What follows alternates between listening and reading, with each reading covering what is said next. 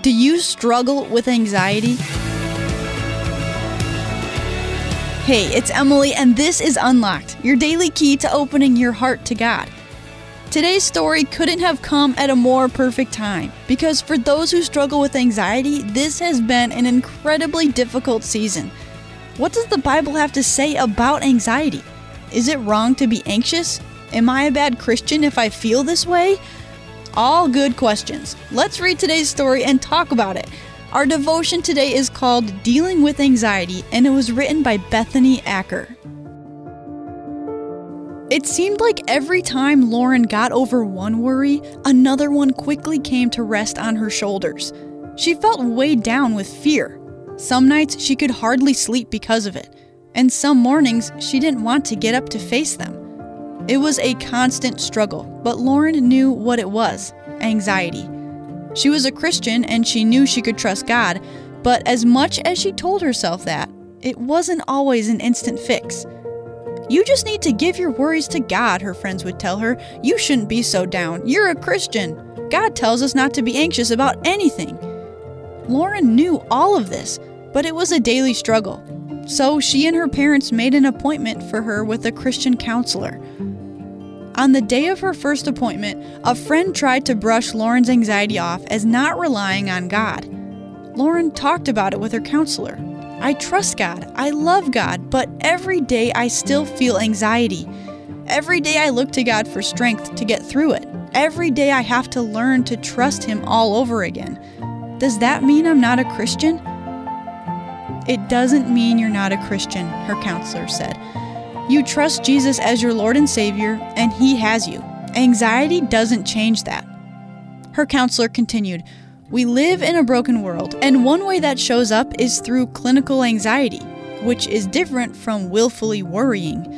Some people deal with clinical anxiety their whole lives. It's a mental health issue. In the meantime, remember, Jesus is always with you. When you're feeling anxious, you can always come to Him, and you can always reach out for help from the people He has placed in your life. Lauren nodded. She really appreciated the support she received from her counselor, as well as her parents and her pastor. One last thing, her counselor said. Your anxiety isn't the end of the story. As Christians, we look forward to the day when Jesus makes all things new. Clinical anxiety won't be a part of that picture. Until then, know Jesus is with you every second of the day. Rest in who He is and what He has done and is doing in you. He loves you and empowers you by His Holy Spirit. Lauren nodded. She would continue to rely on God and the people He had placed in her life for strength and peace, knowing she was never alone. Psalm 73:26 says, My flesh and my heart may fail, but God is the strength of my heart, my portion forever. So let's talk about this. Do you struggle with anxiety? What helps you rest in God's strength? Anxiety is a complicated and often lifelong issue that sometimes requires counseling, medication, or other treatment. If you're struggling with anxiety, who are people in your life you can reach out to? Read Matthew 28:20, Romans 15:13, 1 Thessalonians 5:23-24, and Revelation 21:1-5. As Christians, what promises from these verses can we rest in? I encourage you to also check out Philippians 4:6-7 to help keep God's Word alive in your life.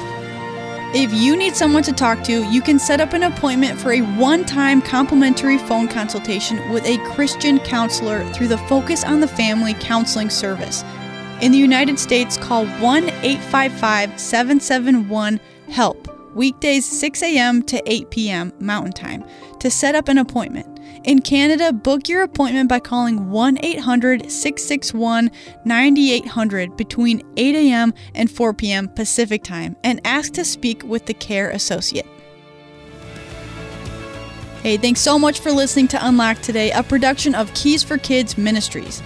We're on social media, so check us out on Facebook and Instagram at UnlockedDevo. Drop in and see what we're up to, and just say hey.